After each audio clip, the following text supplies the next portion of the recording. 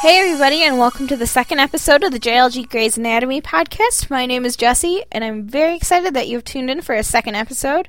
As it has been a little bit, I meant to get one out for Grey's Anatomy sooner, but I got a little sidetracked. I have set a schedule for, I'm doing 4 podcasts, which is the reason that I've had a little trouble with getting this Grey's Anatomy podcast out, is because I've had scheduling conflicts, and so I made out a schedule, and after every new episode of Grey's Anatomy, you can expect a new podcast to come out on either that Friday or Saturday.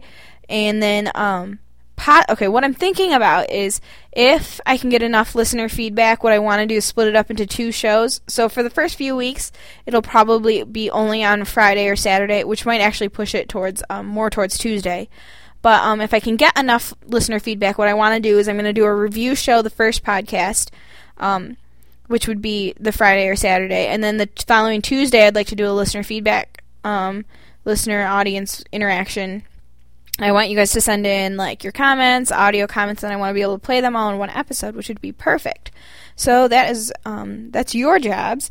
But for now, we're going to say that the new episodes will probably be out by Saturday, Sunday, after a new episode, and I will let you know if there are going to be episodes in between, which more than likely throughout the beginning there are going to be episodes in between, such as this week where I'm covering an episode that I just think is really pivotal in the moments of Grey's Anatomy, and also there will be times when it will be updates based on like character analyses and different, just whatever I can think of, and I'll try to have as many as I can, but and try to keep it going through the summer, but it's really going to depend on my listener interaction that I get back, which is your cue. Okay, so today, I know that Grey's Anatomy just went on their long hiatus before March sweeps, except for it's May sweeps, and so I chose an episode from season 2 that I just loved. It's one of my favorite. It has probably one of my all-time favorite scenes. Sorry, I gotta adjust my mic. Okay. It probably has one of my all-time favorite scenes in all of Grey's Anatomy. Sorry if that just got louder and you have to adjust your volume. I chose the episode, which I believe... Ooh, sorry, that was a little too close. I chose the episode called Make Me Lose Control, which is, I believe... is it the 3rd episode, maybe? I think it could be the 3rd episode of season 2. I think it's the 3rd episode. Anyways, we're going to go back and go ahead and start talking about it. I'm going to tell you that this is one of my all-time favorite episodes, so hopefully this podcast won't go too long. So the last scene before the intro is probably one of my all-time favorites of the entire series. This is when Ellis first comes in to the hospital, and she's being wheeled in, and she's screaming, and then she sees Meredith, and she just yells at Meredith because, she's very confused, and everything is changing, and with her Alzheimer's, it's just really affecting her. And I think something that I don't know why it is I love that scene, because Meredith is one of my favorite characters, so I don't know why I'd like to see her suffer, but at the same time, this is a scene that really gives us insight to what exactly Meredith faced as a child, because from what we can tell, she... up to this point, Ellis has been this sweet woman who's just so lost, and you don't get to see who she really was at any point in her life. You get a sense of, she was sweet. Maybe she was a workaholic, but she seems kind of sweet, because every scene that we've seen, she has been that way. But at this point, we are starting to see that, Ellis wasn't such a great person. She was a great doctor, but that doesn't always make you a great mother or a great person in general. She was a wonderful surgeon. There's no question there, but this really changes how I looked at Meredith and what she takes and how much of a stretch it is for her to help her mother in so many ways and to deal with her. Kate Burton, who plays Ellis Grey, is by far one of the most amazing actresses ever. She just portrays Ellis so beautifully, and she's just fabulous, and I can't get over how wonderful she is, and I just like it when they try to touch her, the way she pulls her hands away is just so, it's so character-driven, and I just love it. If you can't tell, that's definitely one of my all-time favorite scenes. And then, of course, the scene after the intro is also hilarious. Everything just got super serious. And as per Grey's Anatomy, you must have a funny scene or a scene that has a little irony or a a little bit of a comedic sense. And so we have Izzy saying, you don't have to go through this alone. This isn't something you have to do alone. And she just repeats it, and everyone's trying to help Meredith. Meredith is in the locker room for the interns.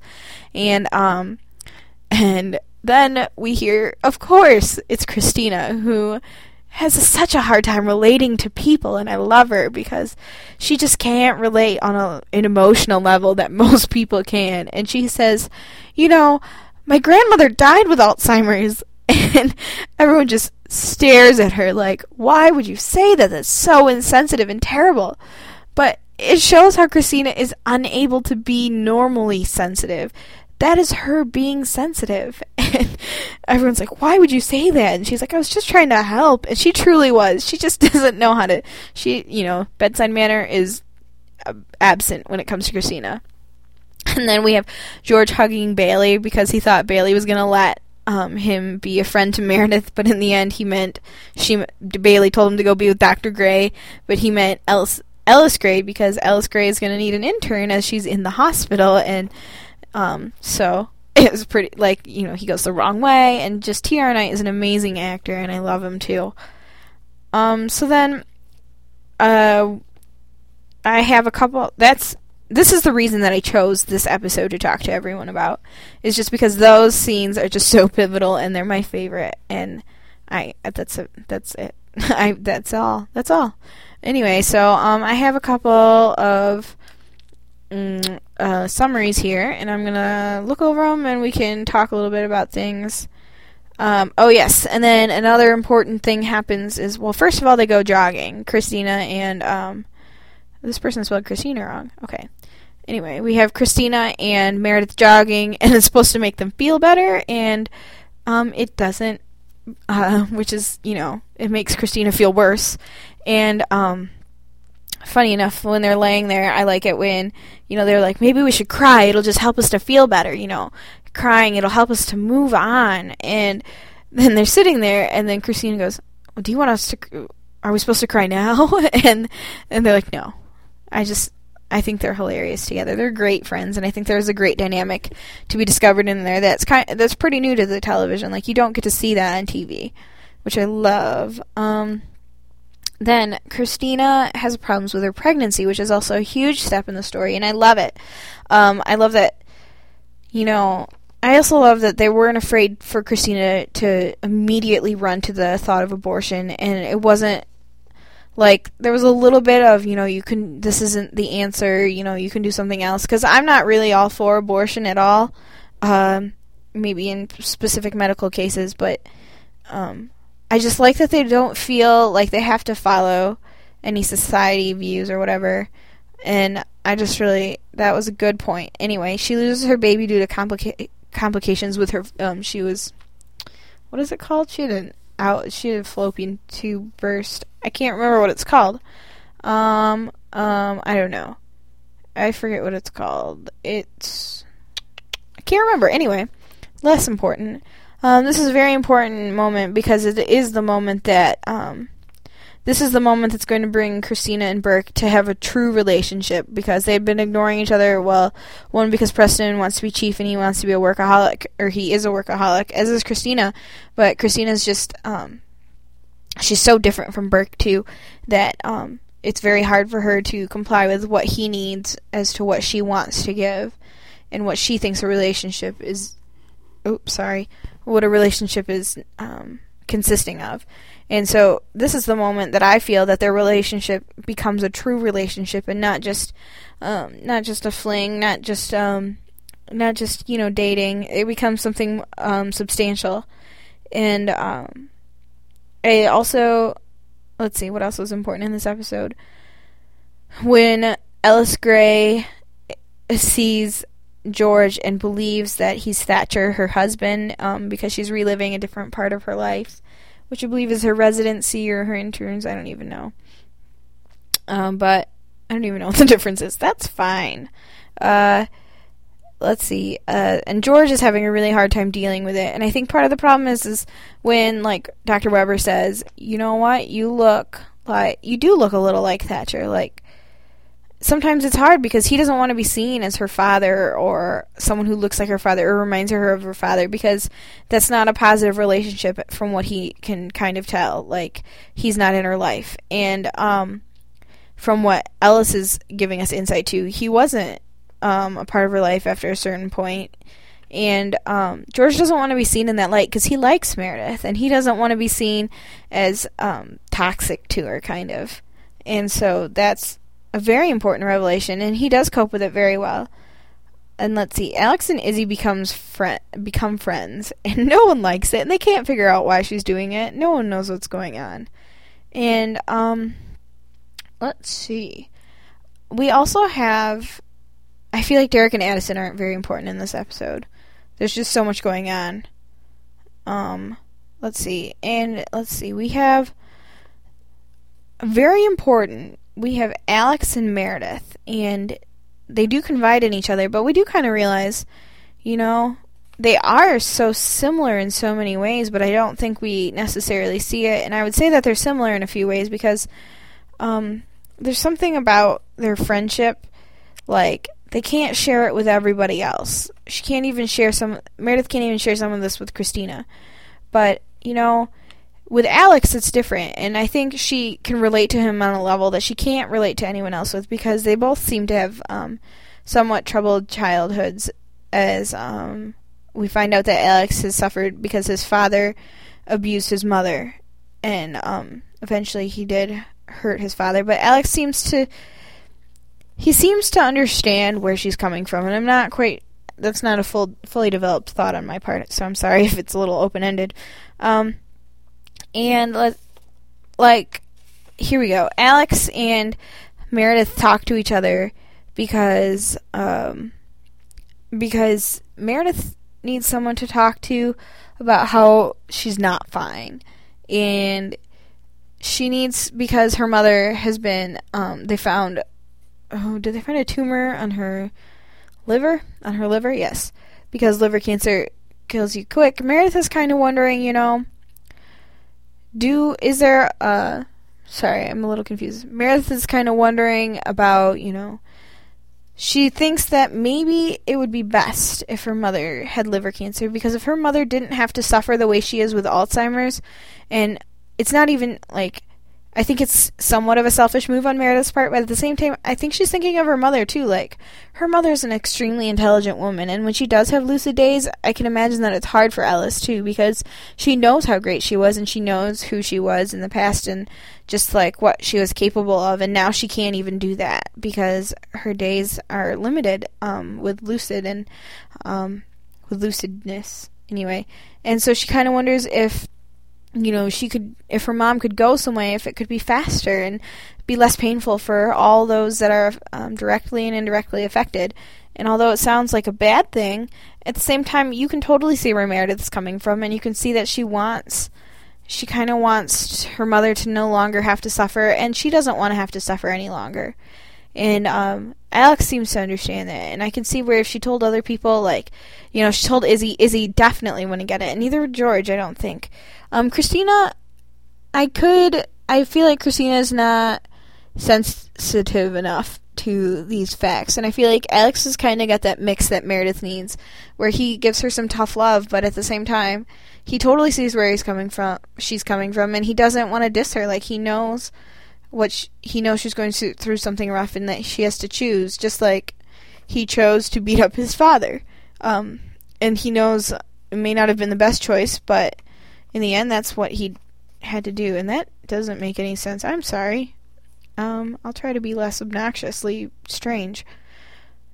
Then we have, yes, I really don't think, let's see, Derek and Meredith don't really, oh, no, okay, so Izzy is assigned to the Dr. Shepherds, and at first she's like, the Dr. Shepherds, both of them together, can't stand each other, same room, I don't really want to. And anyway, she's assigned to them, and there's this baby who's too far gone, who's obviously a metaphor for Addison, how Addison would be too far gone to save this, it's like their relationship, and the relationship is too far gone to save at first, according to Derek.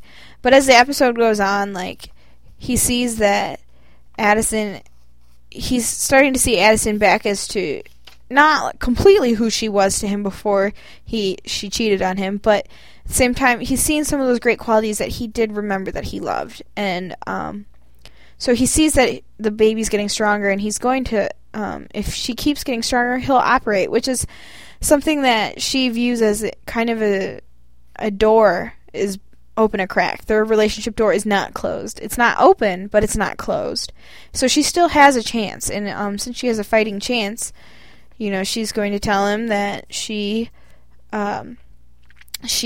loves him and she wants to get back together with him, which is great because so far she keeps out of things, and I think this is a really important moment for her because she's starting to get back into the swing of things with Derek, and she knows what she wants. She's not going to be passive about it. And at first she wasn't exactly passive, but she wasn't trying to get him back until she waited and she gave him time. Maybe she didn't give him enough time, but you don't want to give him too much either. And then, so Addison kisses him, and then later on we come to the scene where Meredith is crying, which is good. She's crying for the first time, and she's sitting on a bench.